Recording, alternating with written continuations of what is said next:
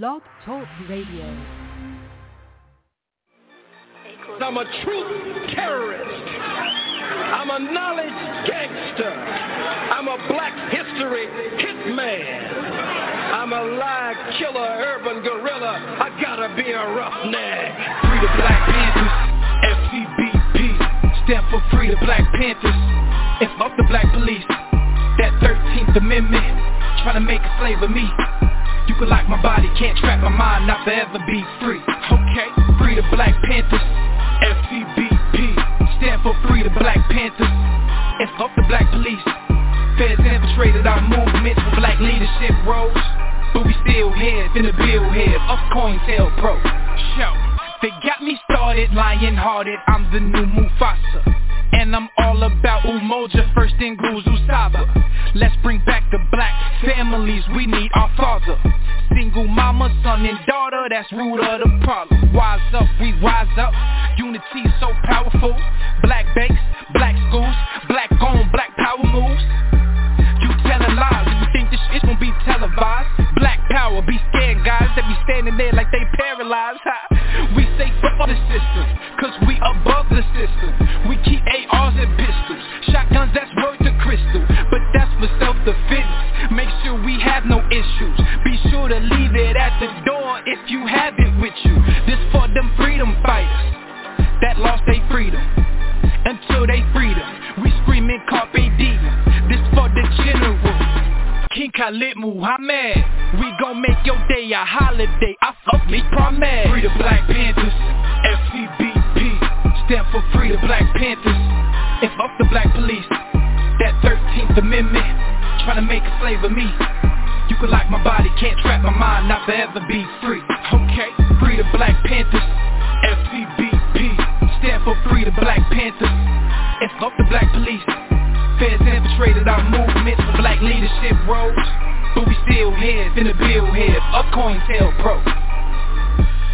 RBG, RBG, RBG, RBG, RBG, RBG. My sisters, my brothers, the council, the elders, cause that's really all I need. We suited, we booted, don't do it, you stupid, we head to the armory. Black women that guard us regardless, my heart just don't fuck with misogyny, bullshit that don't tolerate it. Melanated, so you gotta hate it. Barack fucked up another conversation, Trump finna get inaugurated, damn. Unify or die, NBPP.org. First and foremost, the new Black Panther Party, no other Black Panther Party, we are not violent. We are for self-defense and self-determination. The most violent group in this country are the police. What is taking place by the police department to black people across this country is ethnic cleansing and genocide. It has escalated since the day that Barack Obama was inaugurated in 2008. We have a people who are only 13% of the population, yet we make up 80% of the prisons.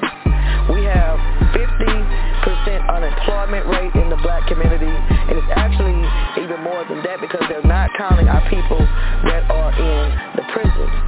The 13th Amendment says you cannot be made a slave or indentured servant unless you commit a crime.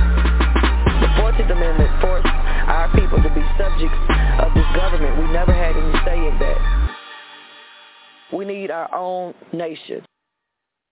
Is also a barrister and a founding member at Matrix Chambers and the president of the English chapter of the organization PEN, which works to defend and celebrate free expression. In addition to his academic work and publications, Professor Sands maintains an extensive and accomplished practice in general international law and has appeared before many international courts, including the International Court of Justice, the European Court of Justice, the World Trade Organization Dispute Settlement System, the International Tribunal for the Law of the Sea, the International Criminal Court, and the Special Court for Sierra Leone, among others. I could say much more about Professor Sands, but I do not want to keep you any longer from this very special address. Professor Sands, thank you so much. Thank you, Chantal, and thank you, Judge Robinson, and thank you, the American Society, and all the organizers of this really important conference, which I'm happy and very privileged to be a part of. I've been asked to address contemporary systemic racism as a legacy of historic enslavement and the extent to which it breaches international law and gives rise to a right to reparations. We all know these are complex and painful matters, and they touch each and every one of us, and they give rise, I think, to a personal responsibility to engage. I've been, as Chantal mentioned, very privileged to be involved in matters of international law across 4 decades now. And I have to say, on the basis of my own observations and experience, I have come to the view that racism against black people has been and continues to be endemic in the current international order. I see that, for example, on the website of the International Criminal Court. All 30 cases of indictments involve black men from Africa, a group of human beings who do not have a monopoly on international crime. I see it amongst my colleagues in legal practice. So few of my co-counsel in international litigation are black. Across 15 years as an arbitrator in dozens of investor-state disputes involving different countries, and I've got to say, I say this with a deep sense of embarrassment, I have never once sat with a co-arbitrator who is black. While I'm not in a position to say with any degree of certainty how this situation has come to be, intuitively it seems to me that it cannot be entirely disconnected from the legacy of enslavement. Let me go even further. It's really only relatively recently that I have truly started to reflect on all these matters. I grew up in a country, Britain, in which my education bypassed matters of slavery, colonialism and race more or less entirely. As a schoolboy, I remained unaware of such matters. Classes at school offered a particular account of British colonialism. Preparing this lecture in our attic, I found my old school history book from 1973 and read once again the chapter which was wistfully entitled Sunset on the Empires. On India, for example, we were taught about Britain's last viceroy, a remarkable man, the book told us, a man who compared favourably to the new leadership of Mahatma Gandhi. And I kid you not, and I quote, wizened, bony, almost monkey-like, a leader with cheap spectacles, a vegetarian, a pacifist. On the end of empire, we were taught the relationship between colonizer and colonized could be understood as being akin to the relationship of parent and child, one in which the parent never admits that the child is quite grown up, the child rebelliously insists that it is, the child usually gets its way in the end, and learns, sometimes painfully, by its own mistakes. That's a quotation, not me speaking. Matters did not improve markedly at university, I now realize, with the benefit of hindsight. My teachers of international law were very marvelous in many ways, but they were all white men. Some had been retained to give advice to newly independent countries of Africa, somehow leaving the suggestion that this might be an aspect of our social function going forward if we entered the world of international law. When did the scales really start to fall from my eyes? It was a gradual process, but it's only relatively recently that I think I've come fully to see the world as it really is.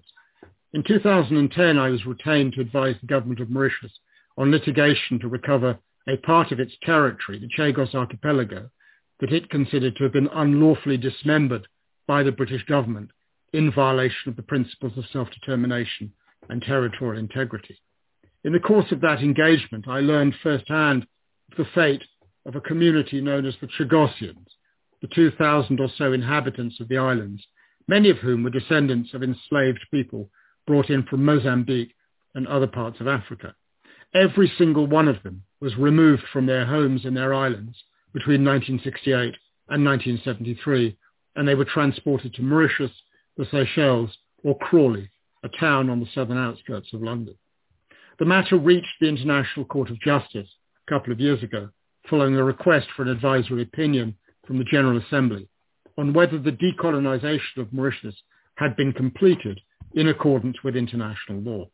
In preparing our arguments for the court, the oral hearings, we did think it was of the utmost importance that the judges must hear directly from the Chagosians, and so witness testimony was provided by Madame Lisby Elise.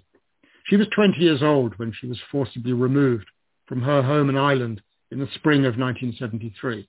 She recalled in our statement to the court being told to leave at short notice, boarding a ship in the dark in terrible conditions, We were like animals and slaves in that ship, she told the judges of the International Court just a couple of years ago.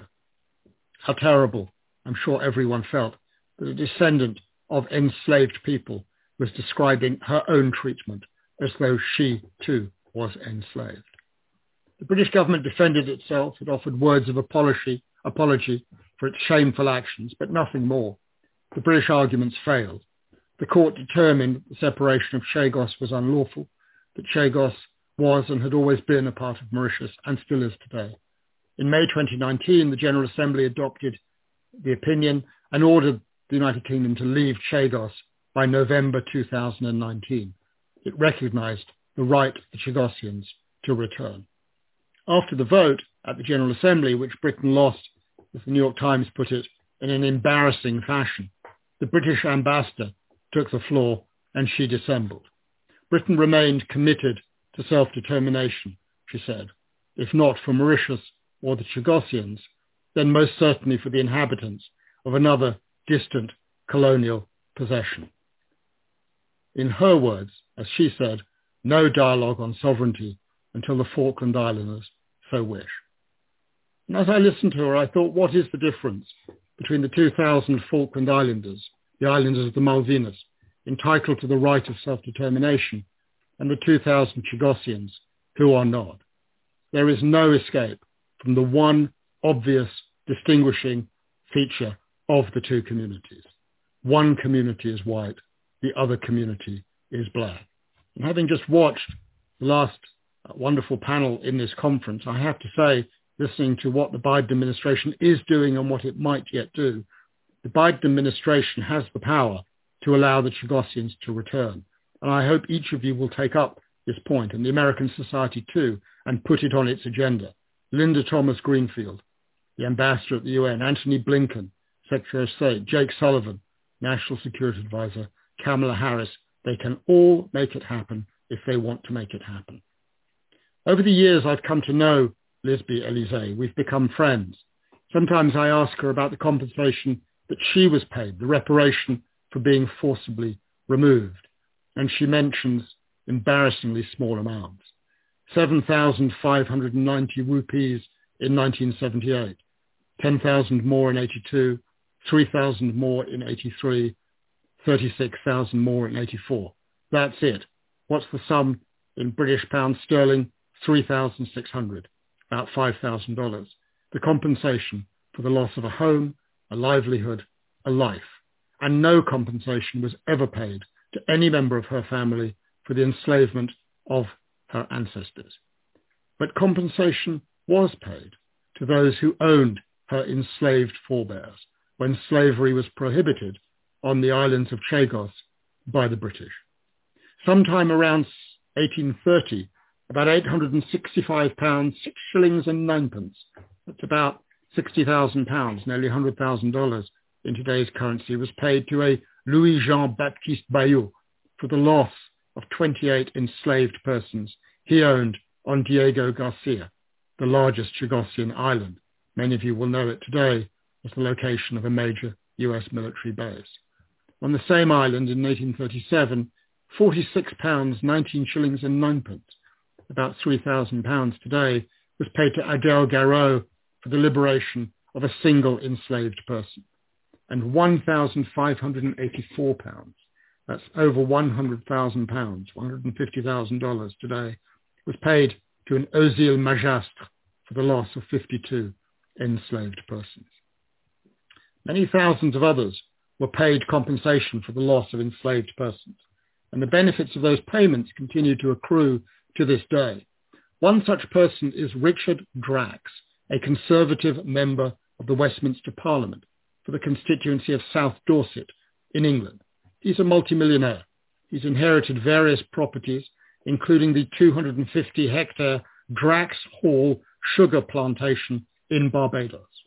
The CARICOM Reparations Commission has described the plantation as a killing field and a crime scene, a place where tens of thousands of enslaved African persons died in terrible conditions between 1640 and 1836. The Commission has made demands for reparations, so far without success. This plantation made the Drax family's fortune, and no doubt has assisted successive generations of the Drax family to be able to represent Dorset in the British Parliament.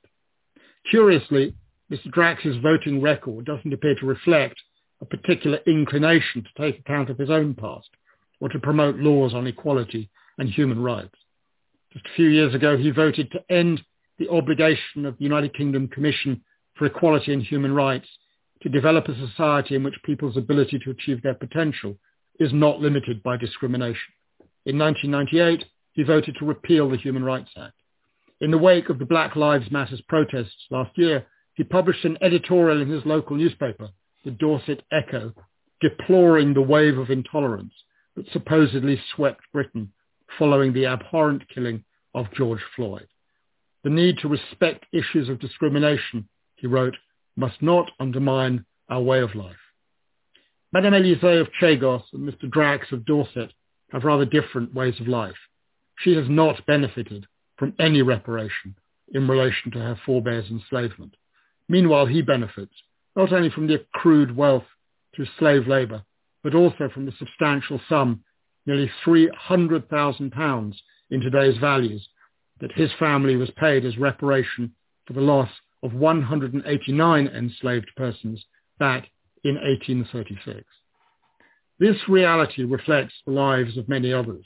In Britain, where I live and from where I'm speaking this evening, nearly half of all Afro-Caribbean families live in poverty, compared with 1 in 5 white households. Young black men in Britain are twice as likely as other people to die from the use of force by police officers. Yet as recently as March 2021, just a few weeks ago, the report of the United Kingdom government's Commission on Race and Ethnic Disparities, commissioned by this Conservative government, simply glossed over these disparities. The preface, written by its chair, asserted that the British experience, and I say this with deep embarrassment, and I quote, speaks to the slave period not only being about profit and suffering, but how culturally African people transform themselves into a remodeled African Britain, end of quote. In a way, the history of Drax family mirrors a larger narrative of how enslavement led to an intergenerational transmission of unjust enrichment and unjust impoverishment, one that has lasted over 2 centuries and has been facilitated by consensus in some parts of society to accept inequity as a given. Unsurprisingly, such factors have perpetuated social hierarchies along racial lines. In the US, data from historical census records indicates that white populations in places that relied more heavily on slave labor experienced better social and economic outcomes than white population in places that relied less on slave labor. Another study, combining census data with sociological surveys, reports that whites who live in counties which had high concentrations of slaves in 1860 tend to be more conservative and express colder feelings towards African Americans than whites who live elsewhere in the American South still today.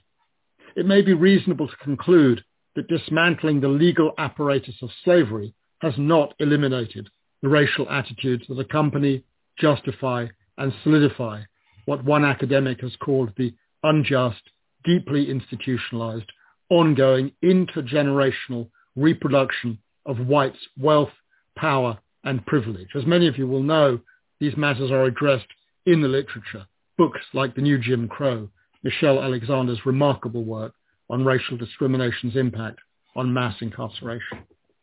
With increasing recognition of the extent to which such systemic racism is rooted in historic enslavement, calls for redress understandably grow louder. There have been attempts at reparation, whether monetary or symbolic, in many countries over the years, but with only limited success. In 1865, during the American Civil War, a wartime order indicated that all freed slaves would be compensated with 40 acres and a mule, but that was later reversed.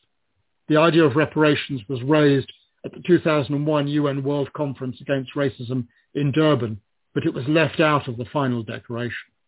That merely noted that, and I quote, the transatlantic slave trade was among the major sources and manifestations of racism, racial discrimination, but no remedy was broached. Mauritius itself constituted a Truth and Justice Commission in 2009 to make an assessment of the consequences of slavery and indenture labour during the colonial period up to the present. That government's commission recommended the government seek funding from historical slave trading nations, such as the United Kingdom and France, for the rehabilitation and reconstruction of communities and settlements where slave descendants are in the majority. But those recommendations are yet to be acted upon.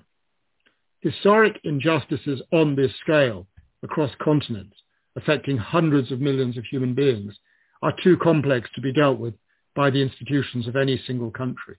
The UN Special Rapporteur on Contemporary Forms of Racism, Professor Tendai Achume, and what a pleasure it has been to just listen to you just now, Professor, observed in her 2019 report that slavery and colonialism were global projects and reparations for both require global intervention.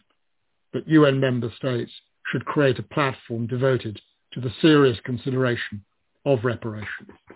Such an international platform would serve the useful function of offering a historic record, clarifying what happened and what have been the consequences, and it could also reach factual and then legal conclusions as to how those consequences might best be addressed. A Global Truth and Reconciliation Commission could be one way to address this need. Such commissions are grounded in law, but unlike adjudicatory bodies, may walk the intersecting lines of law, justice, and reconciliation. Another alternative mechanism could be an international fact-finding mission like the recent UN investigative mechanism on Myanmar, which could offer assistance to bodies like the International Court of Justice or the Permanent Court of Arbitration. I'm counsel for the Gambia in the case against Myanmar involving the mistreatment of the Rohingya, and but for that reports of the UN investigative mechanism, it would have been much more difficult to mount a case. Whatever path is taken, it seems to me that three factors at least are going to have to be addressed. And I suppose I'm speaking here in part as an international litigator. First, it will be necessary to establish a causal link between historic enslavement and contemporary racism. Second, it will be necessary to tie such a causal connection to a violation of international law, giving rise to an obligation to make reparation, irrespective of whether the original act, enslavement, was internationally unlawful when it occurred.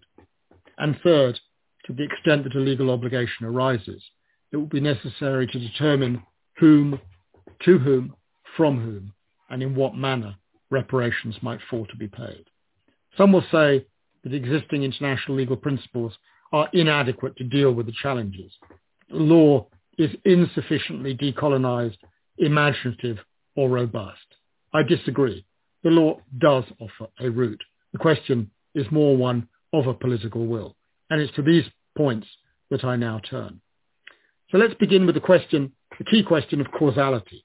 Is there a link between historic enslavement and contemporary racism? The Committee on the Elimination of Racial Discrimination, which oversees the implementation of the 1965 Convention, considers that there is. Its General Recommendation 34 noted that racism and structural discrimination against people of African descent, rooted in the infamous regime of slavery, are evident in the situations of inequality affecting them. The committee's conclusion is consistent with the view of the Working Group of Experts on People of African Descent, which has made annual visits to many multiracial countries that were involved in enslavement or the transatlantic slave trade. In the report from its most recent country visit, for example, Peru, the Working Group has noted the significant decline in the socioeconomic status of Afro-Peruvians despite broader economic developments in that country. Such conclusions indicate a connection between historic enslavement and contemporary racism. So let's reflect on various aspects of that connection. How does one begin to identify the indicia of causality? Let's start with money and wealth. One noticeable disparity between the descendants of the enslaved and those of slave owners is, of course, in relation to wealth. The Drax family's current wealth is constructed on the foundations of the unpaid and later on underpaid labour of persons of African descent. The intergenerational wealth benefits to white communities can also be indirect.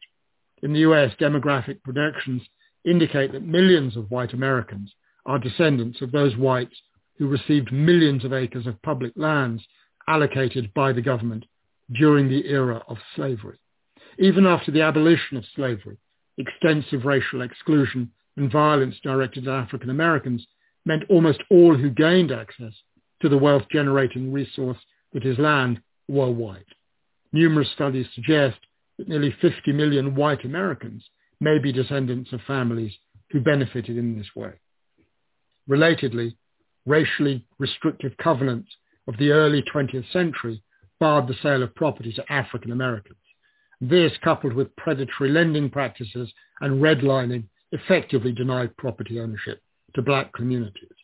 There are other ways too in which white communities limited the ability of black communities to retain property and pass it on to future generations.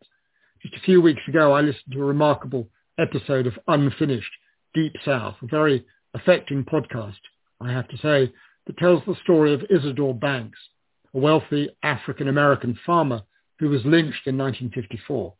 Mr. Banks had owned more than 1,000 acres of land along the Arkansas Delta until his rights disappeared immediately in the period following his death.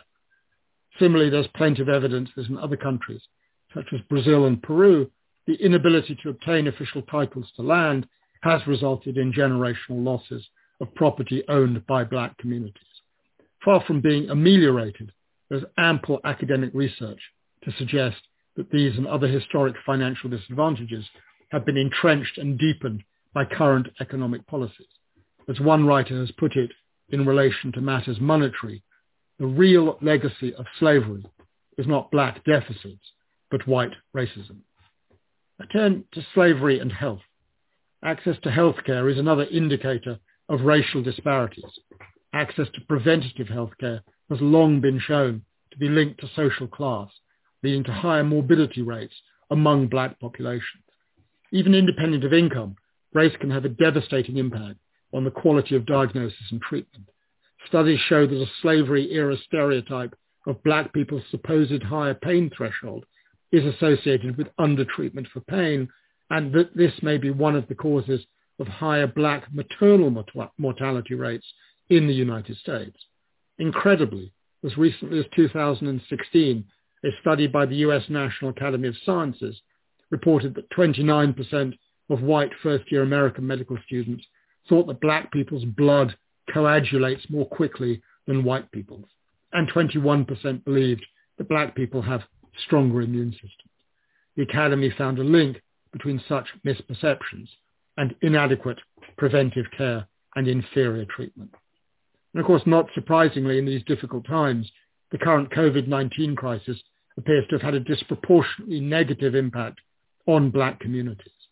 In its 2020 report, the UN Working Group of Experts notes that measures have not been taken to counteract the foreseeable risk to persons of African descent, despite existing inequalities in health. At this point, the data remains limited, but where available, it is deeply troubling. In the US, African Americans have experienced triple the rate of infection and nearly 5 times the rate of hospitalization and twice the rate of death compared with white Americans. In the United Kingdom, people of African descent were at least 4 times more likely to die of COVID-19 than white people. In both countries, triaging and do not resuscitate orders are said to have been inappropriately used in the case of people of African descent.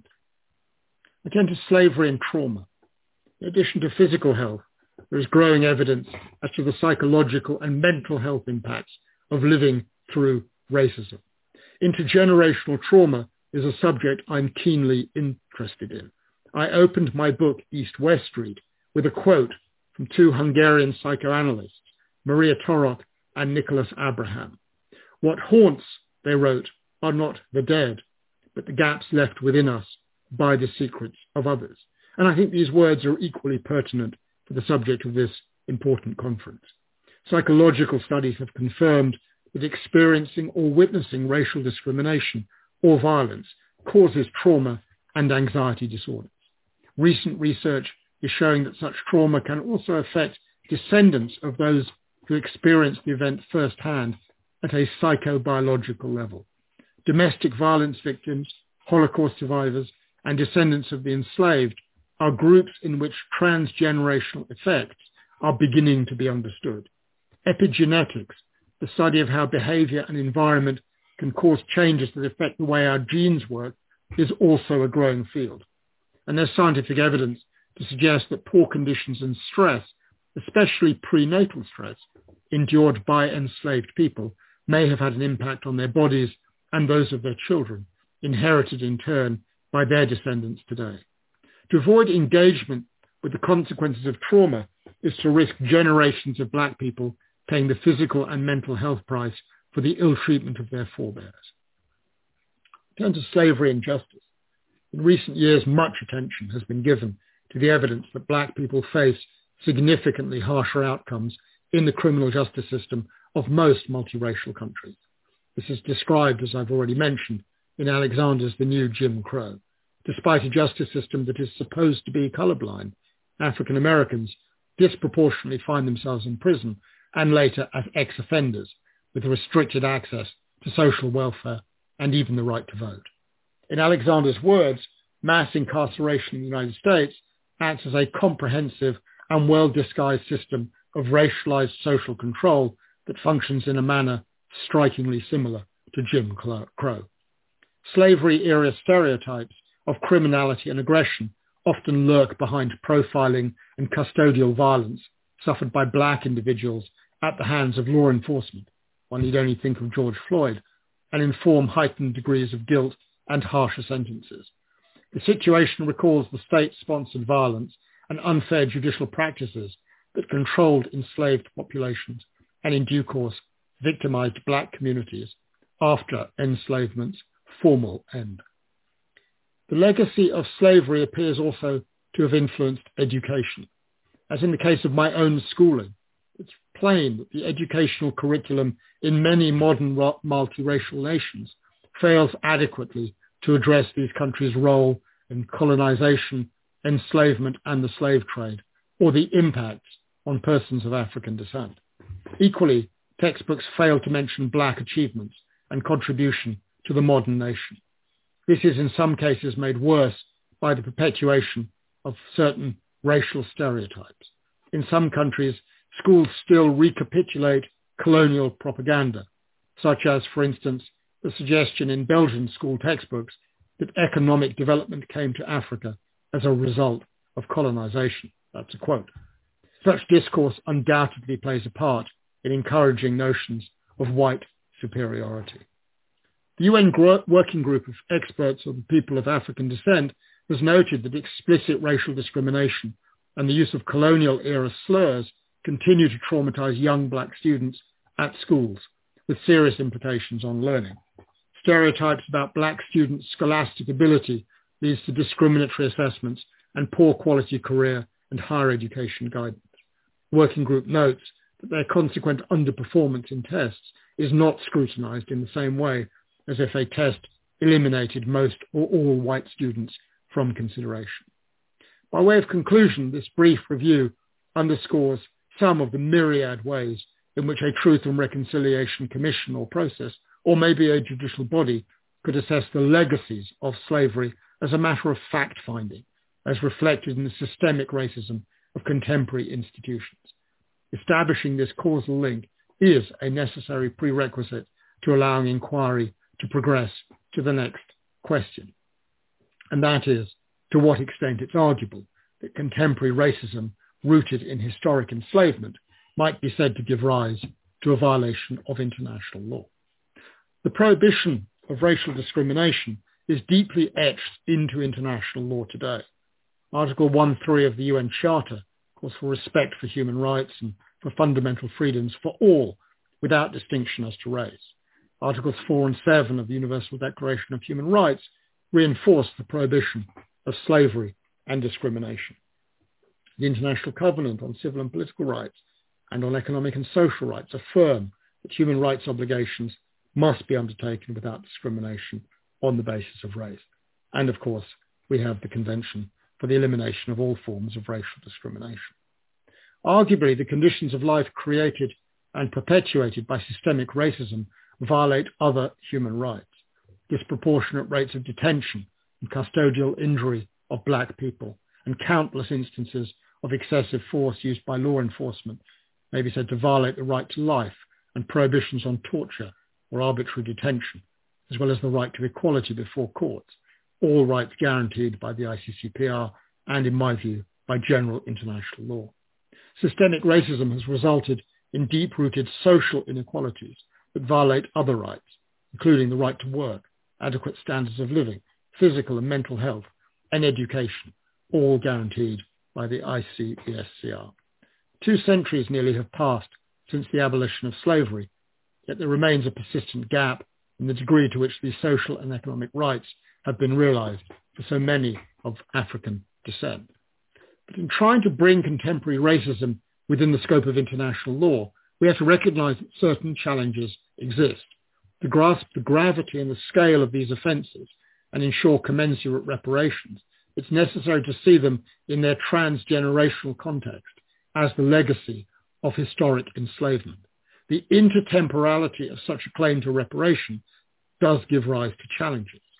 Can today's consequences of historic acts in relation to enslavement engage a liability for reparation, irrespective of whether the original act was unlawful at the time of its occurrence? The conventional view holds that the international consensus against slavery emerged only in the 19th century, leading to a rule of customary law by about 1885. In the 20th century, the prohibition has come to be recognized as jus cogens, and thus for a large part of the period during which transatlantic slavery took place, it was not explicitly unlawful at national or international levels. And judges faced with the issue will have to address whether the later consequences of enslavement in the form of systemic racism can be considered to violate international law. A number of considerations may here be pertinent.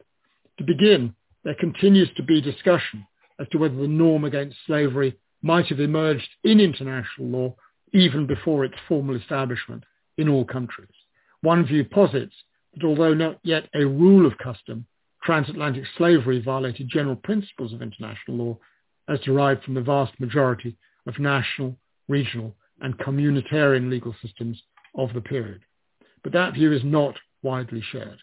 Nevertheless, I do not believe that international law entirely discounts the possibility of legal accountability for the illegal consequences today of long ago acts that may have been lawful. A truth commission or court facing the issue of reparations may view enslavement and consequent systemic racism as a continuing violation of international law.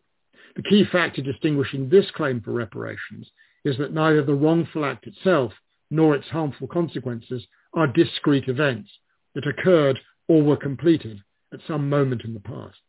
If contemporary racism is indeed a direct legacy of enslavement, the wrong itself may be said to continue long beyond the date of its formal abolition.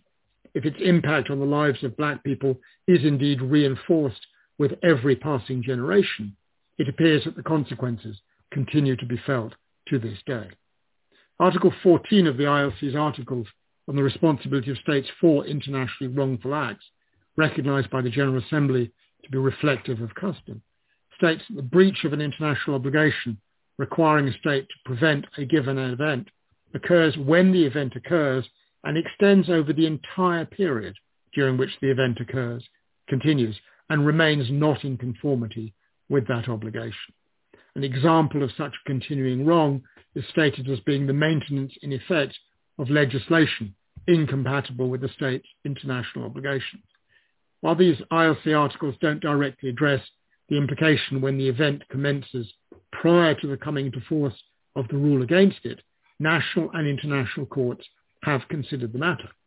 In 1999, for example, in the case of Senator Pinochet, I was involved in proceedings before the English courts premised on the continuing consequences, disappearance as an act of torture, of acts originally occurring before they had been internationally criminalized, or in respect of which the court's jurisdiction only arose at a much later date. The Special Court for Sierra Leone prosecuted crimes of forced marriage despite the incidents having initially occurred prior to the time period covered by the court statute, as they were continuing crimes, ongoing during the indictment period.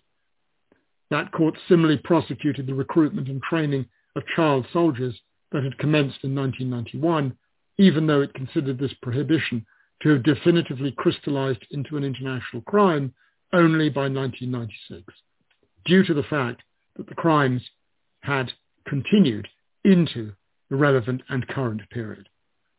The extraordinary chambers in the courts of Cambodia, too, in prosecuting a joint criminal enterprise, considered certain acts of planning and devising that occurred prior to the beginning of its temporal jurisdiction, since it concluded it would be unnatural to break up such a protracted and complex transaction, as it is only intelligible if all of its components are considered together. And of course, having written East-West Street, I often think about Hans Frank, who was Adolf Hitler's personal lawyer from 1928 to 1933, as he sat in the dock 75 years ago and was presented with his indictment for crimes against humanity and genocide in relation to acts in which he was involved between 33 and 45. Those two crimes were only invented in 1945. In a similar vein, an adjudicating body could address systemic racism rooted in enslavement, irrespective of having originated prior to formal legal prohibitions against enslavement, in my view. Moreover, I think there may exist a moral imperative compelling states to agree upon the retroactive application of contemporary international law to cover the present-day consequences of an act such as this, which, irrespective of its legality at the time, shocks the conscience today. That's sort of the Nuremberg principle. In international law, the rule against retroactivity cannot be said to have been applied with absolute consistency in the face of acts considered to be of serious scale and gravity. Nuremberg and the tribunals for the ex-Yugoslavia and Rwanda were all created after the fact and prosecuted mass atrocities on the basis of statutes codified after the occurrence of these crimes. Slavery has been perceived as a crime of similar gravity, at least from the 20th century onwards. In 1933, for instance, Raphael Lemkin, the remarkable Polish lawyer who coined the term genocide, sought to establish its gravity by likening it to slavery as an offence universally punishable due to humane principles. And of course, more recently, slavery has been characterized as a crime against humanity. The emphasis in adjudicating such crimes has been as much upon a doctrinal basis in law as upon a growing moral consensus against the acts that occurred and possibly also their continuing effects. As Henry Simpson, the then US Secretary of War, put it, the Nuremberg tribunal's coming into being was not a trick of the law, it was the massed, angered forces of common humanity. In a 1975 resolution of the Institut de Droit International on intertemporality confirmed that states have the power to determine by common consent the temporal sphere of application of norms. If there is a political will to mobilize the law to address the transgenerational consequences of enslavement in the form of contemporary systemic racism, there should also be a way to do it. Even if a court or truth commission were to find the intertemporal issue difficult to surmount, there is always, of course, the doctrine of unjust enrichment, Mr. Drags, which exists in many domestic legal systems and is considered by some to be a general principle of international law. This too can offer another avenue. The principle applies where conduct may not be internationally wrongful as such, but nevertheless leads to one entity being enriched at another's expense in a way that the law regards as unjust.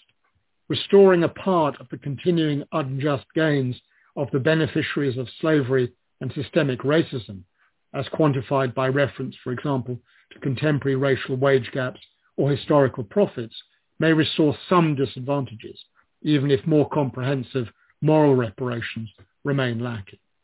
This is, however, an incomplete solution, and there is the danger, as some have noted, that it would reduce the grossest of human rights violations to an outstanding bill for services.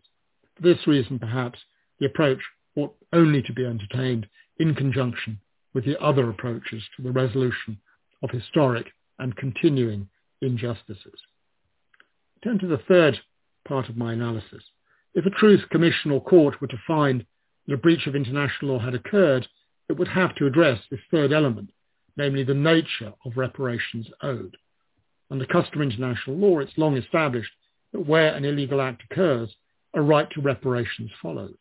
In 1928, the Permanent Court of International Justice made clear that reparation must, as far as possible, wipe out all the consequences of the illegal act and re-establish the situation which would, in all probability, have existed if that act had not been committed. But codification of the law of state responsibility adopts this approach, allowing reparation to encompass restitution, compensation, and satisfaction in the form of an acknowledgement of the breach, an expression of regret, a formal apology. To this, the UN Basic Principles and Guidelines on the right to a remedy and reparation for victims of gross violations of international human rights law adds as a best practice some form of rehabilitation. Insofar as restitution is concerned, the long-running and continuing nature of the harms makes it difficult to envisage the situation that would have existed but for the practice of enslavement and consequent systemic racism. The first step may involve institutional reform within multiracial nations to account for the needs of African descent populations, with specific attention to issues like social welfare, and reform of laws to make them fit for purpose by undoing the legacies of historical racial discrimination. In Britain, in the kind of discussions of Windrush, this is a very real issue right now. And it may also be necessary for these states to actively counteract racial stereotyping and ensure that public discourse regarding the history of enslavement and colonization is more complete and accurate. Allocating funds for research, bias training, awareness programs could go some way towards achieving these ends. I've read with interest the CARICOM 10-point plan for reparatory justice, which sets out a number of ideas for the steps that former slave trading nations may be required to take. It calls for European governments whose nations were responsible for enslavement and a further 100 years of racial apartheid to invest in health, education, technology, and cultural institutions of the Caribbean countries to which they forcibly transported the enslaved.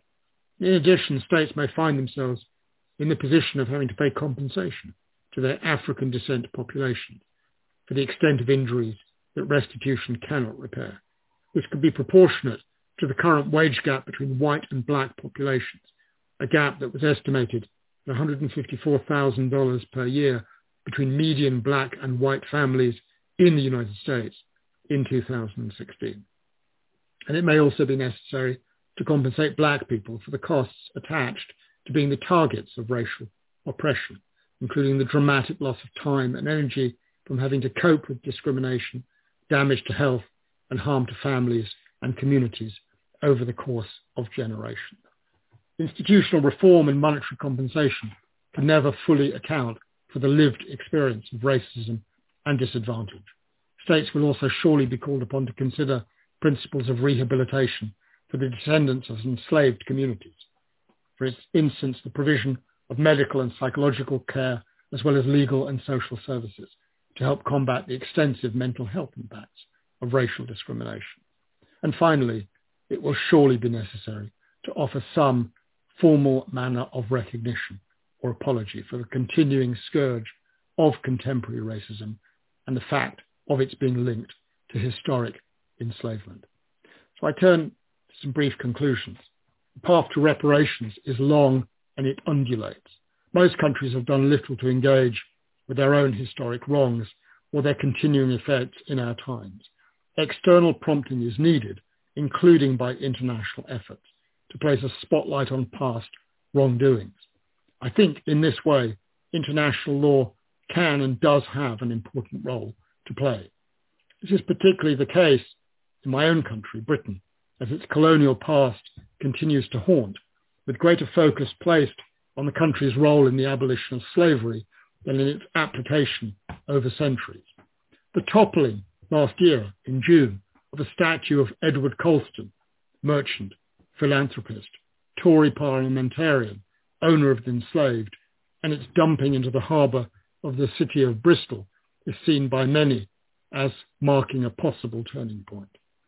But of course the event has given rise to a backlash, including in the recent report on racism commissioned by the British government and published in March 2021, which I mentioned at the beginning.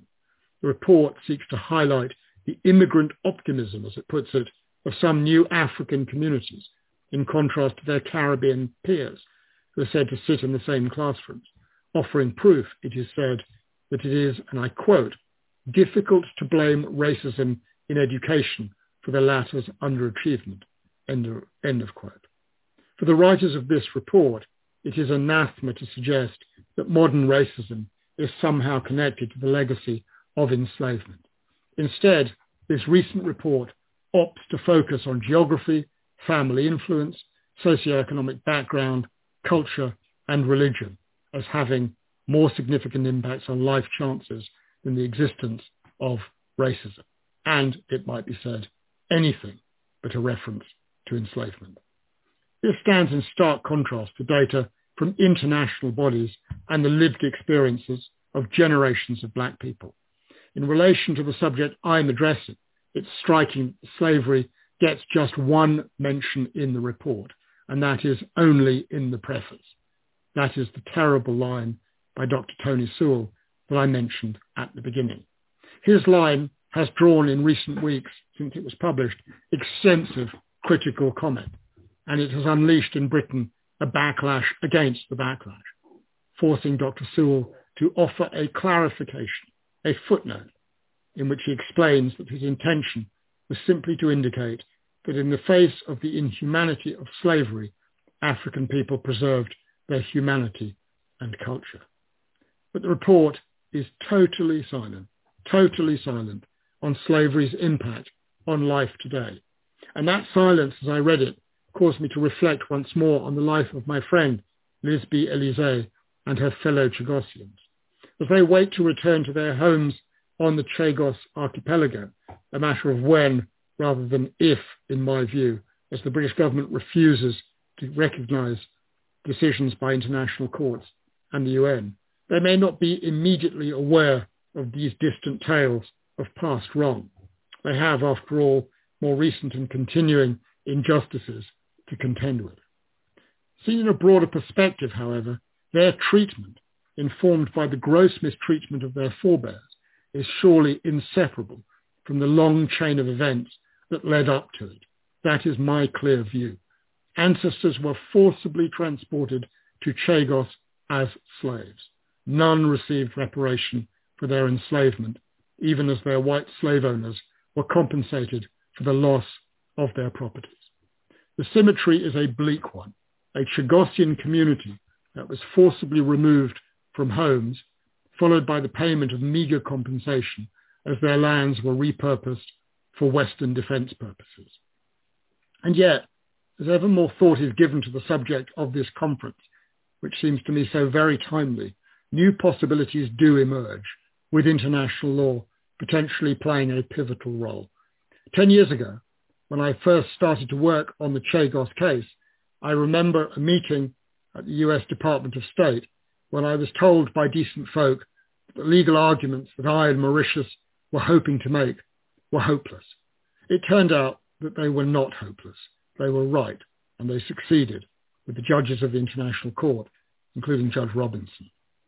Nor are they in relation to the identification of a causal link between the conditions of today and the crimes of the past, or the capacity of international law to find a means to build a bridge between the two and to offer a new and more just path forward. I don't think international law is hopeless. We just have to keep ploughing on. Can I finish by thanking my young colleague Ashrutha Ray for her fantastic assistance to me in writing this paper, and to thank you all for your very kind attention. It's late on a Friday night in London, although I know it's only mid-afternoon in Jamaica, and boy, do I wish I was with you in Jamaica. Thank you so much for listening.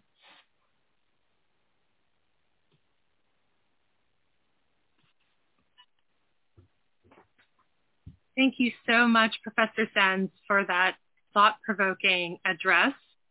That was truly wonderful, and thank you so much. We are going to move to a brief break. We're going to take 5 minutes, and we'll meet back here at 17 past the hour. We will hear concluding remarks and final observations from Judge Patrick Robinson. Thank you again for that address, and thank all of you as well for being here with us. See you shortly.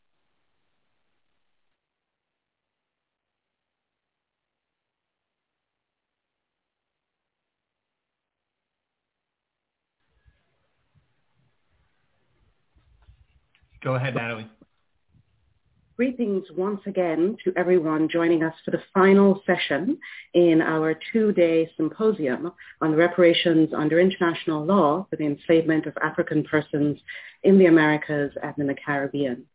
It is my great pleasure to introduce once again Judge Patrick Robinson, an extremely distinguished international jurist by any measure. He is a pioneer, a model, and a mentor for generations of international lawyers from the Caribbean, like me, and lawyers of African descent around the world. Judge Robinson is currently serving his second consecutive term as honorary president of the American Society of International Law. It is in this capacity that he has conceived of and convened and driven this symposium, drawing together scholars and practitioners from practically every continent to join in these 2 days of analysis, debate, and discussion. It is therefore only fitting that our final presenter will be Judge Robinson himself. First, we will hear Judge Robinson's substantive presentation entitled The Ascertainment of a Rule of International Law Condemning Transatlantic Chattel Slavery, in which he will set out his reaction to the statement in Oppenheim's international law that at the beginning of the 19th century, customary international law did not condemn slavery and the slave trade, and his view that in his submission, on the contrary, there was in fact a rule of international law condemning transatlantic chattel slavery throughout the entire period, preceding and into the 19th century. Judge Robinson will then close the symposium with final remarks. So with pleasure and recognition of the privilege of having played a role in organizing this symposium that, as AFL President Catherine Amirfar said at the outset, has been the brainchild of Judge Robinson, I pass the mic to you, Judge Robinson, and give you the floor. Thank you very much, Natalie. Ladies and gentlemen, the well-known 8th and 9th editions of Oppenheim's International Law, Volume 1, Peace, addressed the question whether customary international law condemned slavery. The 9th edition corrects the omission in the 8th of a reference to the historical period to which its conclusion relates. And this is what the 8th edition said. It was difficult to say that customary international law condemns the institution of slavery and the traffic in slaves. The time dimension is of the greatest importance in an analysis of the wrongfulness of transatlantic chattel slavery. Notwithstanding the correction, Oppenheim's analysis in the 9th edition is cursory and lacking in depth. The 9th edition simply states that, and I quote, at the beginning of the 19th century, customary international law did not condemn the institution of slavery and the traffic in slaves. It arrives at this conclusion without carrying out any examination of state practice prior to the beginning of the 19th century. Such an examination is necessary if one is to determine whether customary international law condemned slavery, whether at the beginning of the 19th century or indeed at any other time. Ladies and gentlemen, the first task in examining whether customary international law condemned slavery at the beginning of the 19th century is to isolate precisely the subject matter of the inquiry. The concern is not with slavery simpliciter, but rather with transatlantic chattel slavery. It is the chattelization of West Africans through transatlantic slavery that is the subject matter of the inquiry. The failure to distinguish transatlantic chattel slavery from other forms of slavery undermines the conclusion arrived at by the 9th edition. The incidents of transatlantic chattel slavery, which stripped West Africans of their personhood, were as unknown to West Africa as they were to England. Indeed, it is very likely that they did not exist in Europe. Now, there were many forms of servile labor in Europe and in West Africa, but they did not rise to the level of transatlantic chattel slavery, which was different not only in degree but in kind. In the early days of chattel slavery, and even before that time, there existed the practice that a person captured in battle became a slave of the victor. And for this you can see the submission of Counsel Mr. Wallace in the Somerset judgment that I will refer to later. He said, the right of a conqueror was absolute in England and in Africa. That kind of slavery was totally different from transatlantic slavery. Although the view has been expressed that the Ottoman Empire had a system of chattel slavery,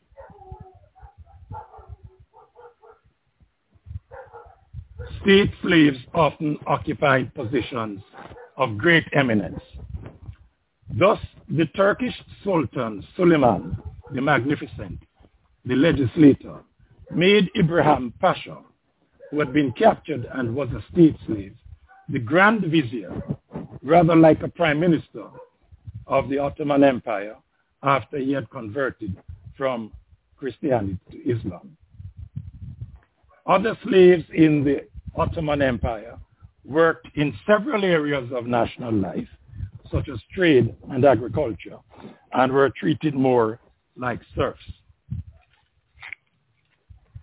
And as Nora Whitman has stated in her paper, servile labor was also akin, servile labor in Africa was also akin to serfdom in Europe. And I cannot resist telling you this little story from Nora's paper, which illustrates the difference between African slave society and transatlantic chattel slavery. A master requested the Banamba in Mali to provide him with millet. The elder spokesman of the Banamba slave told the master that the millet belonged to them, saying, "We will not sell it today. We have given you the part that belongs to you, because you are our master. But you shall not get more until the next harvest." Ladies and gentlemen, I cannot imagine any enslaved person in the Americas or the Caribbean daring to address a slave owner in that way. Now, the 9th edition would have to be clear as to what constituted the international wrong of transatlantic chattel slavery. The essential feature of a chattel is that it is movable property, in contradistinction to land or other forms of real property. And the movability of West Africans was very evident in the process of their chattelization that had 6 phases. They were transported or moved from West Africa against their will to the Americas and the Caribbean. a distance of some 5,000 miles. And it is their treatment as property or things that explains why they could be moved about so readily and over such long distances. The chattelization of West Africans through enslavement commenced in West Africa on their capture and sale, followed by their forced trek to and detention in slave castles, their transportation packed like sardines in the hulls of ships for a voyage of thousands of miles to the Americas, their sale as slaves there, and finally their unpaid labor on plantations for years. It may have been a blessing in disguise that the average life of a West African, after being sent to work on the plantations, was no more than 7 years. Ladies and gentlemen, every phase of transatlantic chattel slavery was wrongful conduct.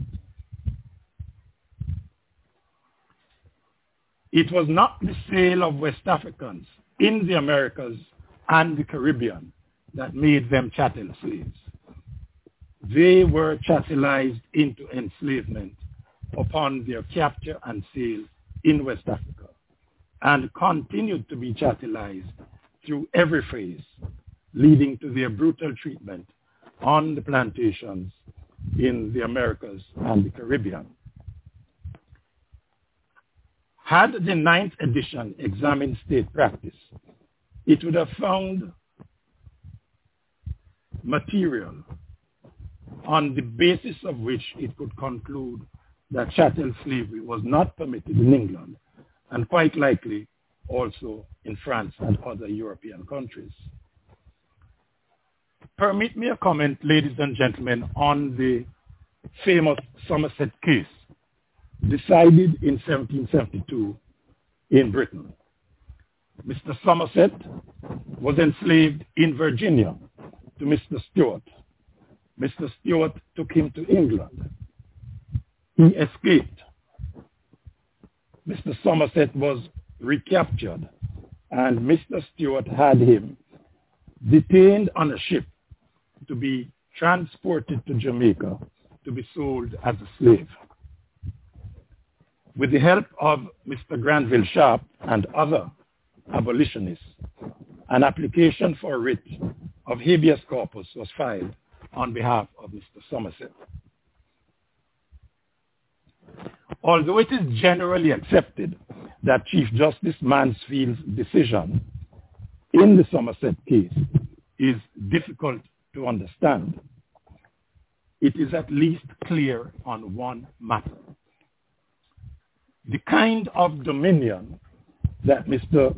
Somerset's master sought to exercise over him by detaining him on a ship to be transported to Jamaica for sale as a slave was not permitted in England.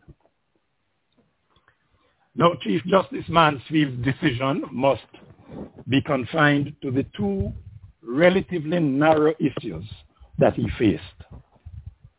Did Mr. Stuart have the right to detain Mr. Somerset on the ship? And secondly, did he have the right to have him forcibly transported to Jamaica to be sold as a slave? The Chief Justice's decision that he did not have that right did not abolish slavery in the British Empire.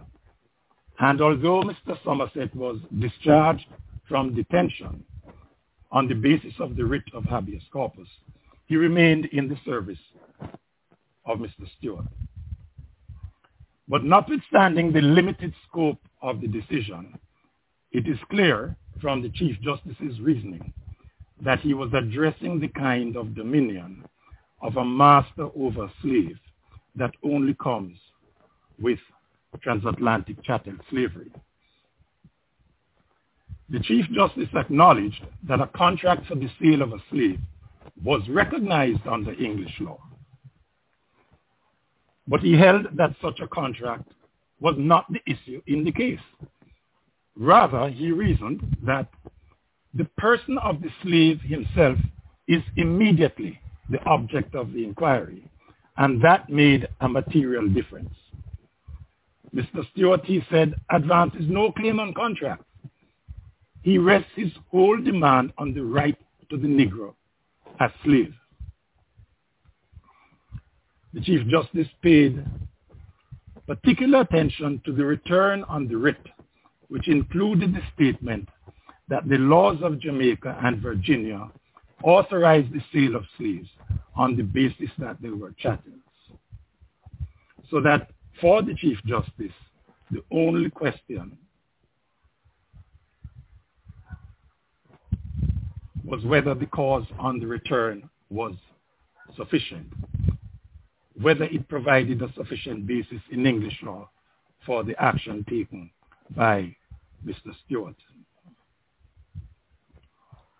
So in light of the foregoing, it is beyond doubt that when the Chief Justice held that the detention of Mr. Somerset for the purpose of transporting him to Jamaica for sale as a slave constituted an act of dominion not recognized in England, he was talking about the features of transatlantic chattel slavery. And in my view, Somerset's case is also good law for the distinction between slavish servitude that was permitted on English soil and transatlantic chattel slavery that was not permitted. That the wrongfulness of chattel slavery is determined by the law of the place where enslavement occurred finds support in the Chief Justice's holding that so high an act of dominion must be recognized by the law of the country where it is used. Had the 9th edition examined state practice in West Africa, it would have found that there was no such law in that region. To borrow the well-known mantra from the earlier English case of Cartwright, in which Mr. Cartwright scourged his Russian slave, it may be asserted that just as the English air was too pure for slaves to breathe, so was the West African air in relation to transatlantic chattel slavery. In other words, the West African air was as intolerant of transatlantic chattel slavery as the English air. It is agreed by scholars that Somerset's case was an early conflict of laws case. Thus, the court was principally concerned with a choice between the law that England applied to Virginia or to Jamaica as colonies and the law that it applied in the metropole.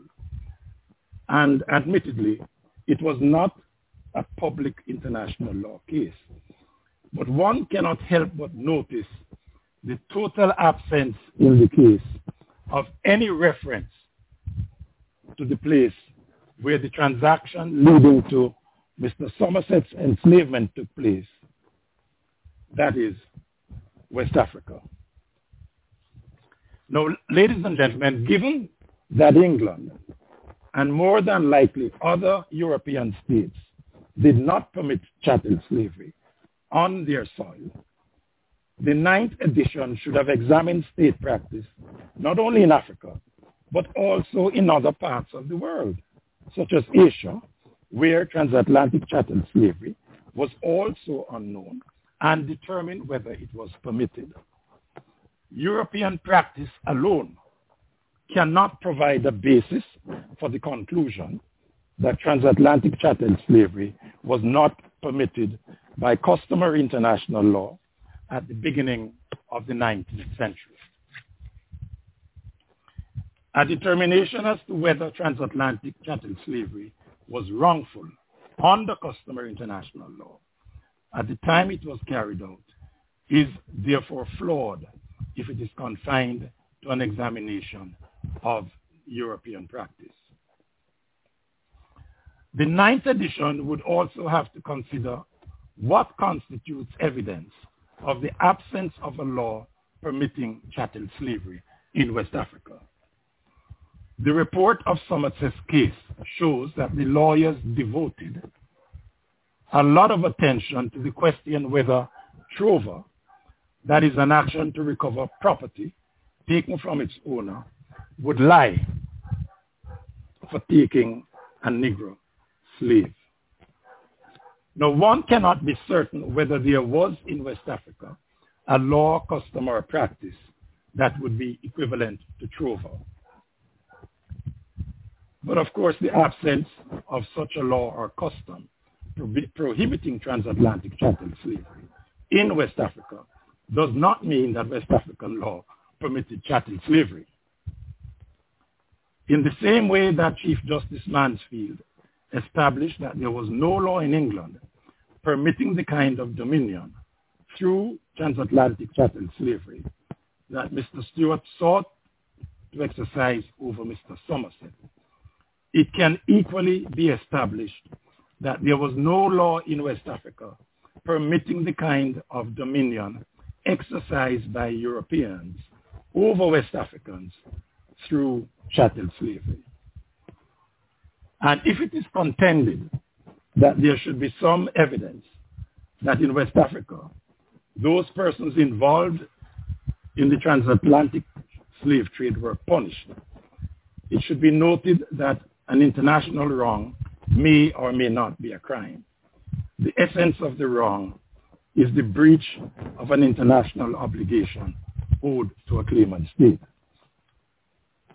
Now, the need to take into account practice other than that of European states in considering the wrongfulness of transatlantic chattel slavery is addressed by Dr. Erpelding in his paper, noting that African countries did take measures to stop or restrict the slave trade. He argues that such African negative attitudes towards transatlantic chattel slavery might cast doubt on the legality of mass deportations resulting in the depopulation of whole regions. He concludes that a broader examination of state practice might show that European regional practice was at variance with the universal law of nations. He believes that this question requires further analysis. Ladies and gentlemen, in West Africa, there was strong antipathy and resistance to transatlantic chattel slavery. Yes, there was complicity by West Africans, but the resistance in West Africa to the practice of chattel slavery contradicted the argument about complicity. The phenomenon of resistance has a special significance. Europeans and others argue that West Africans were complicit in transatlantic chattel slavery, apparently to suggest that that complicity wiped out any international wrong that was committed by that practice. But as a matter of fact, the very opposite of complicity, was intense and unrelenting. The Oba, the king of Benin, 1504 to 1550, actively opposed the capture and enslavement of his people and seized slave ships. One may also refer to the letter of King Alfonso of the Congo in 1526 to his Portuguese counterpart, stating that it is our will that the kingdoms of Congo, in the kingdoms of Congo, there should not be any trade in slaves, nor market for slaves. This resistance to transatlantic chattel slavery became even more pronounced in the reign of King Alvaro of the Congo, 1567. He sent his officials to Lisbon in 1568 to conduct an inquest into illegal Portuguese trading in the ports. And we also can refer to Queen Nzinga of Angola, 1583 to 1663. During her reign of 37 years, she became famous for fighting Portuguese enslavement of her people. A statue now stands in her honor in her country. In 1720, the King of Guinea obstructed European traders and killed the middlemen who were captured. And evidence can be provided not only of resistance in West Africa, but also in the Middle Passage, in which there were numerous revolts, as well as in the Americas and the Caribbean. There were more slave revolts in Jamaica than in any other British colony, including the 13 in what is now the United States of America. And as we know, resistance in Haiti was so strong that in 1804, the French colonial government was overthrown, and Haiti became the first black republic. And as Nora Whitman has pointed out in her paper, from the early 16th century on, an African militia patrolled the Gulf of Guinea and attacked European slave vessels. And she states that there was also resistance by various chiefs and kings, and that up to the mid-18th century, not a single year passed without groups of Africans in permanent rebellion attacking some slave vessels.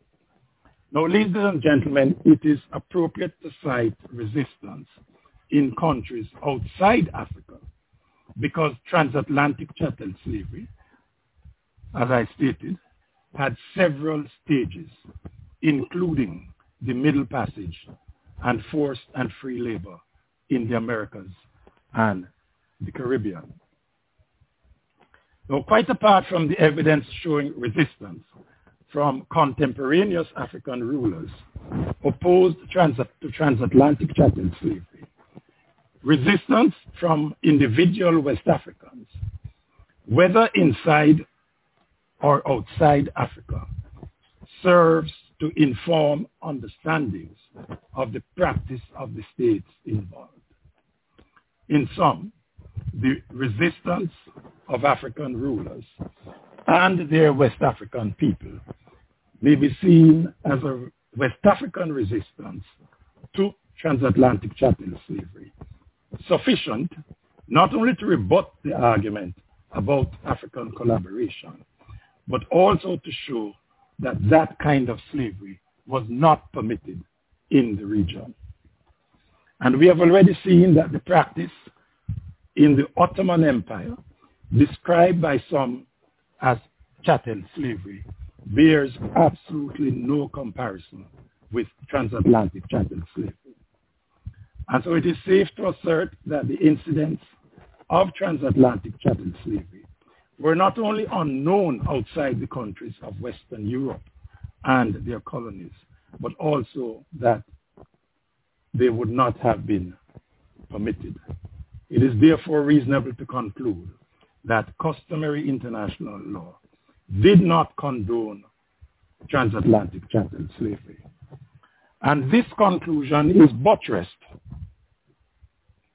by the acknowledgement of the signatories of the 1815 Vienna Declaration, and here I quote, that the commerce known by the name of slave trade has been considered by just and enlightened men of all ages as repugnant to the principles of humanity and universal morality.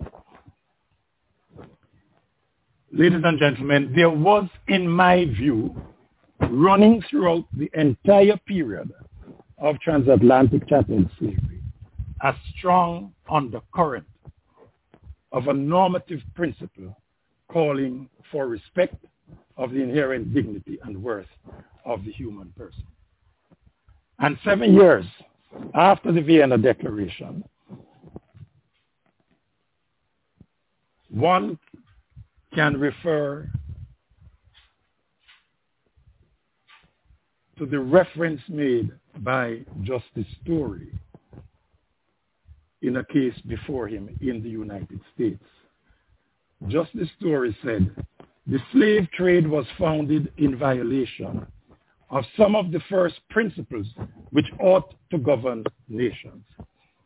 It is repugnant to the great principles of Christian duty, the dictates of natural religion, and the obligations of good faith and morality, and the eternal maxims of social justice.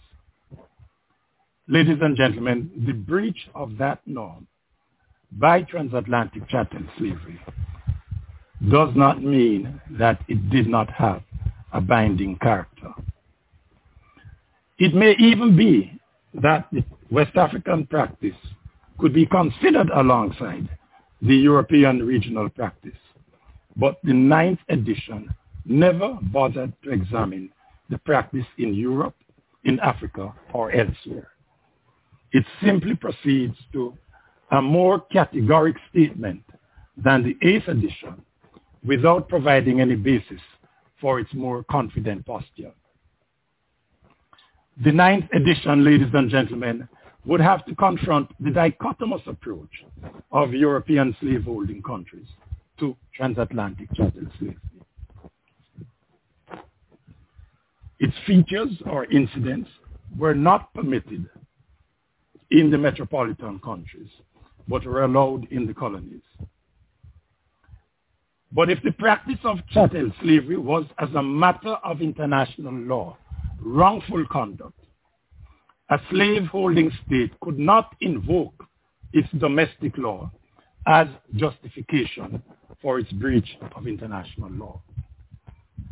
Article 3 of the ILC's Articles on State Responsibility states that the characterization of state conduct as wrongful is governed by international law, and that characterization is not affected by the characterization of the same conduct as lawful by domestic law.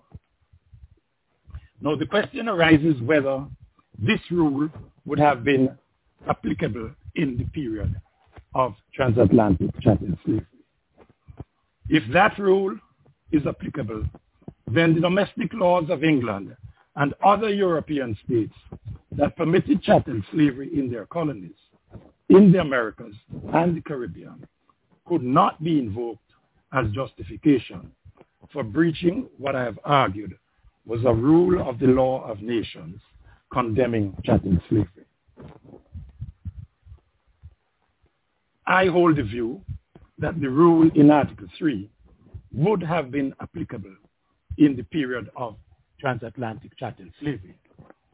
And I give this as an example. If in 1600 a state had laws that allowed for or condoned the mistreatment of ambassadors in its country, and an ambassador was mistreated, that state could not invoke its domestic law as justification for what would be a breach of one of the oldest rules of customary international law, that is the inviolability of the person of an ambassador. Transatlantic chattel slavery commenced about 1450, when the first West African was transported to the Americas, and ended in 1888, when the enslaved in Brazil were emancipated, a period of almost 4.5 centuries. The global sweep that is involved in the 9th edition's brief analysis is inappropriate for a consideration of the wrongfulness of transatlantic chattel slavery under customary international law. And it seems to me that the contention that that law did not condemn slavery at the beginning of the 19th century must surely require an examination of customary law at various periods. For example, 1450 to 1550, 1550 to 1650, 1650 to 1750, and 1750 to 1888. And so although this symposium does include a presentation that was global in scope, it did have other presentations devoted to an analysis of international law at various periods in transatlantic chattel slavery. In conclusion, ladies and gentlemen, there is evidence that at the beginning of the 19th century, customary international law did condemn the institution of transatlantic chattel slavery. In fact, as the symposium has shown, customary international law condemned the institution of transatlantic chattel slavery from its very beginning. That concludes my presentation on that subject, ladies and gentlemen. And since the organizers have been unkind to me, I have been presented with a double role, and I must now move, with your permission and patience, into my closing remarks. And I want to begin by saying how grateful I am for all the presentations. Every presentation was interesting and helpful in understanding transatlantic chattel slavery and explaining why it was conduct that was not permitted by international law at the time it was carried out. The presentations and the discussion were of a very high caliber. My thanks to Professor Hilary Beckles for his two presentations. His global assessment of the reparations that are due for transatlantic chattel slavery will be critically important in the work of the next symposium that will be devoted to an assessment of the reparations due under international law. Now, the date of that symposium will be announced shortly. So you now know that I have formally told you that there will be another symposium specifically devoted to the assessment of reparations that are due under international law for transatlantic chattel slavery. And Sir Hilary's presentation on the quantification of reparations shows precisely how difficult it will be to determine reparations that are due under international law. And by the way, his presentation should have been worded, in my view, assessment rather than quantification of reparations. The assessment of reparations will include quantifications, but it will also include, as you just heard from Professor Sands, satisfaction addressed in Article 37 of the ILC's articles on responsibility of states for internationally wrongful acts. And satisfaction, as you heard, includes an acknowledgement of the breach, an expression of regret, a formal apology, or any other appropriate modality. The former slaveholding countries are to be required to make an apology. Sir Hilary pointed to one methodology for quantifying reparations that showed that trillions of pounds would be due in excess of the gross domestic product of the United Kingdom. The extent of the sums due is no doubt mind-boggling. determining the methodology for reparations will be exceedingly difficult. And Sir Hilary's comments confirm the wisdom of the decision to devote another symposium to the assessment of reparations.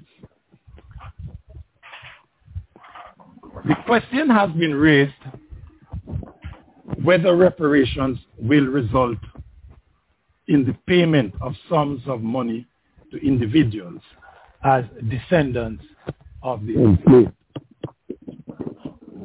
And I've been asked here in Jamaica when Jamaicans can expect to see money in their bank accounts. Perhaps the question was a bit sarcastic. Now, Sir Hilary referred to his colleague, historian, Professor William Darity of Duke University in the USA, who has advocated the payment of specific sums of money to the descendants of the enslaved in the USA. I have read Professor Darity's article entitled 40 Acres and a Mule in the 21st Century. I appreciate the article very much. However, I am personally not in favor of reparations taking that form. At any rate, not for the descendants of the enslaved in the Caribbean. Those enslaved and their descendants have suffered immensely from transatlantic chattel slavery in terms of their education, their health, their personal development, and more generally, their economic well-being. The sums resulting from reparations should, in my view, be applied to promote the development of the descendants of the enslaved and the countries in which they live. They should be used to build schools, universities, hospitals, and used in any other way that would promote personal and national development. I do not, of course, rule out the payment of monies in countries where that would be more feasible, like the United States, though I would still believe that the preferred course would be to apply the reparation sums to the development of particular communities that have been adversely affected by the consequences of transatlantic chattel slavery. In Nora Whitman's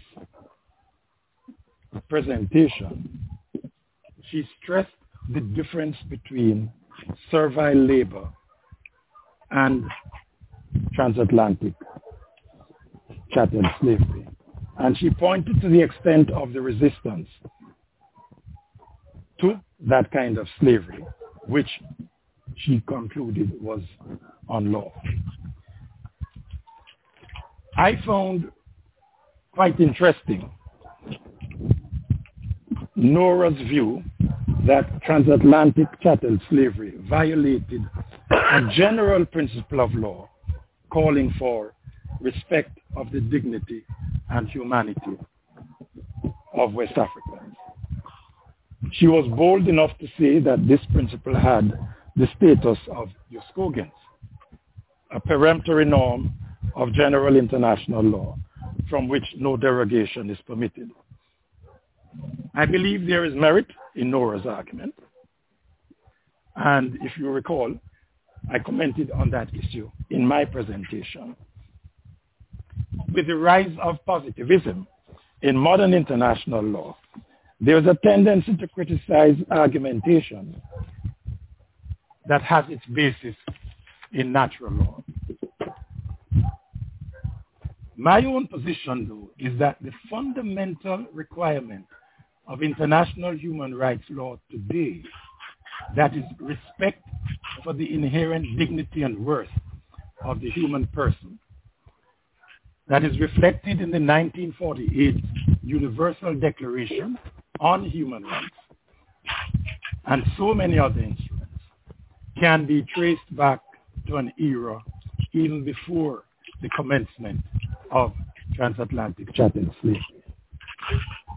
It finds expression in the common law,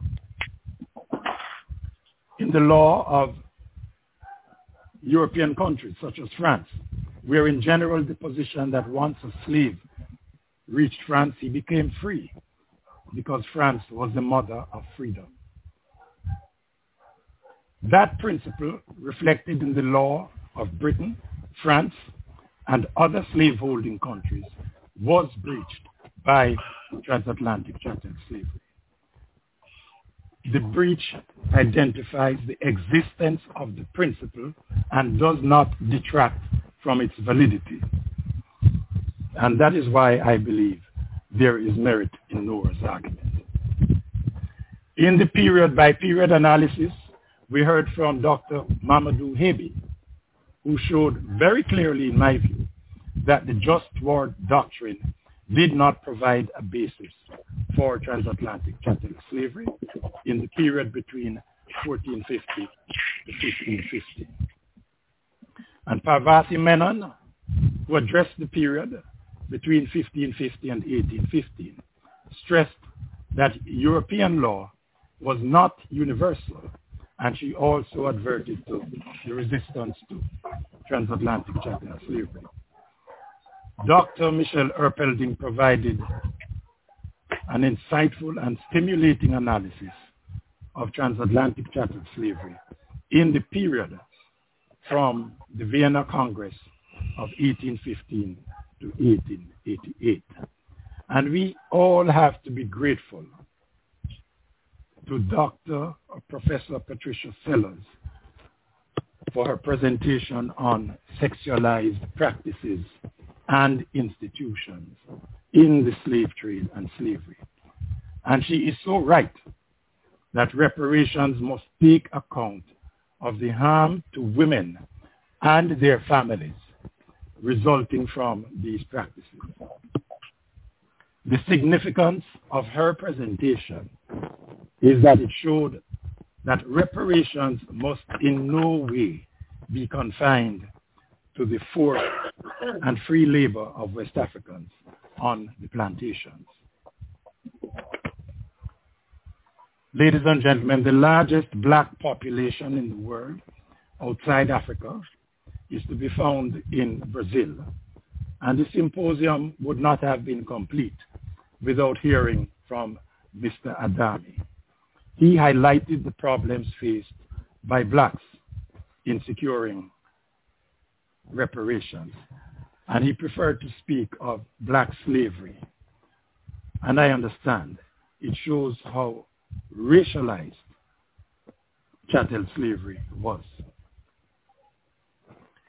I liked very much his rousing call at the end. Let's make the ground tremble. So may I say to all of you, let's make the ground tremble with the cry for reparations. Professor Claudio Grossman, my former colleague on the Inter-American Commission on Human Rights, also gave a stimulating presentation that will be helpful in crafting remedies for transatlantic chattel slavery.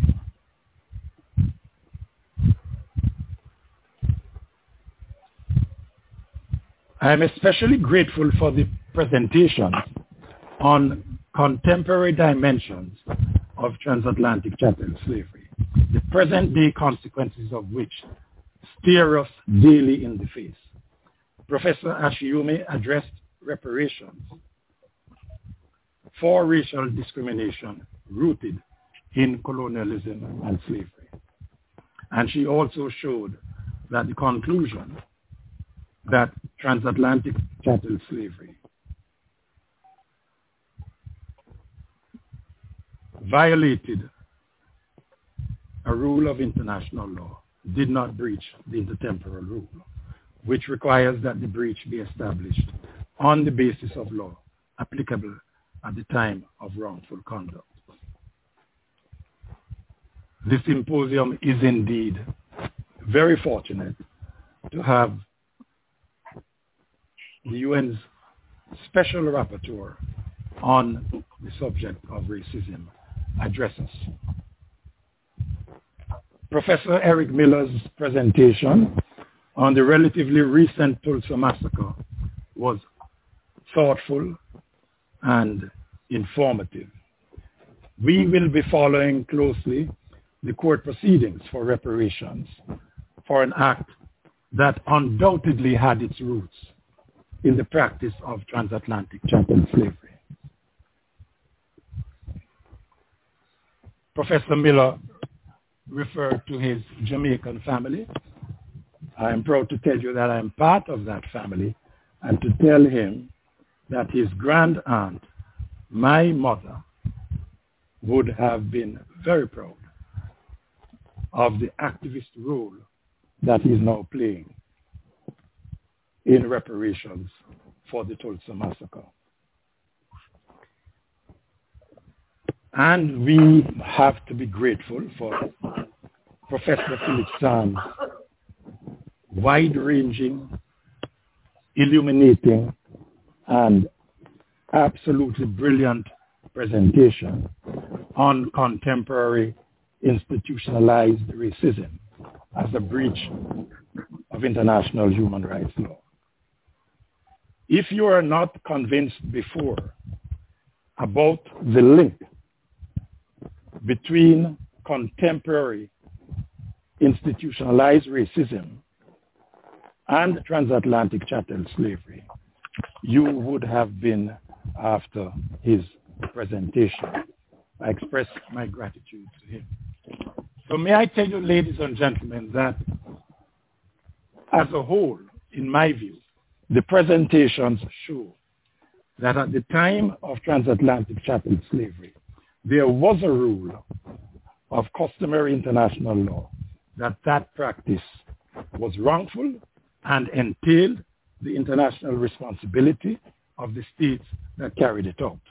And accordingly, reparations are due. Reparations will provide healing. And to pick up on a point made by Professor Sands, may I say that absent something like a Truth and Justice and Reconciliation Commission in the United States, leading to a national reckoning, followed by reparations for the descendants of those who were enslaved, racial harmony in the United States will remain a far-off and distant dream, never to be attained. Further, ladies and gentlemen, may I suggest that we, whether descendants of the enslaved or not, have been handed a sacred trust that we must execute, and will only execute by staying the course until the struggle for reparations for the grotesque crime of transatlantic chattel slavery had succeeded. Those of us living in countries where our ancestors were enslaved have a moral obligation to fight for reparations. It is a debt that we owe our ancestors. Following the abolition of slavery in the Caribbean, the 13 colonies of Britain in the Americas and in Brazil and other countries, those who were freed endured over 100 years of apartheid. And so in many respects, although our ancestors, whether enslaved or freed, resisted transatlantic chattel slavery and apartheid, we are the first generation to be in a position to make a strong claim for reparations and to press for it with all our might. We must not be deterred by the naysayers. We must not be cajoled by the frivolous argument that transatlantic chattel slavery should be forgotten because it happened centuries ago. The powerful presentations on contemporary racism as a legacy of chattel slavery by Professors Ashiume and Sands contradict flatly that way of thinking. In my view, a settlement is needed on the reparations issue. That settlement must, however, proceed on the basis of an acknowledgement that transatlantic chattel slavery was wrongful conduct. The power imbalance between Caribbean countries and former slaveholding countries should not be allowed to stand in the way of the quest for reparations. The power imbalance between slave owners and the enslaved did not prevent them from, as the great Jamaican singer Beres Hammond said, putting up resistance. May I say thanks to all those who have worked so hard to make the symposium the success it has been. May I extend my gratitude to Victoria Mutual Building Society and the Gleaner RJR for their sponsorship. And a special thanks to the American Society of International Law for agreeing to my proposal as its honorary president to convene this symposium. And in that regard, thanks to President Amir Farr, to Natalie Reid, and Professor Chantal Thomas. And thanks also to the University of the West Indies for collaborating with the American Society of International Law. And in that regard, a special thanks to the Vice Chancellor, Sir Hilary Beckers, and Professor Vereen Shepherd for their role in support of the symposium. And thanks to all of you who have joined me. And finally, may I ask you to be on the lookout for the date of the follow-up symposium that will address reparations under international law for transatlantic chattel slavery. Thank you very much, ladies and gentlemen. Goodbye.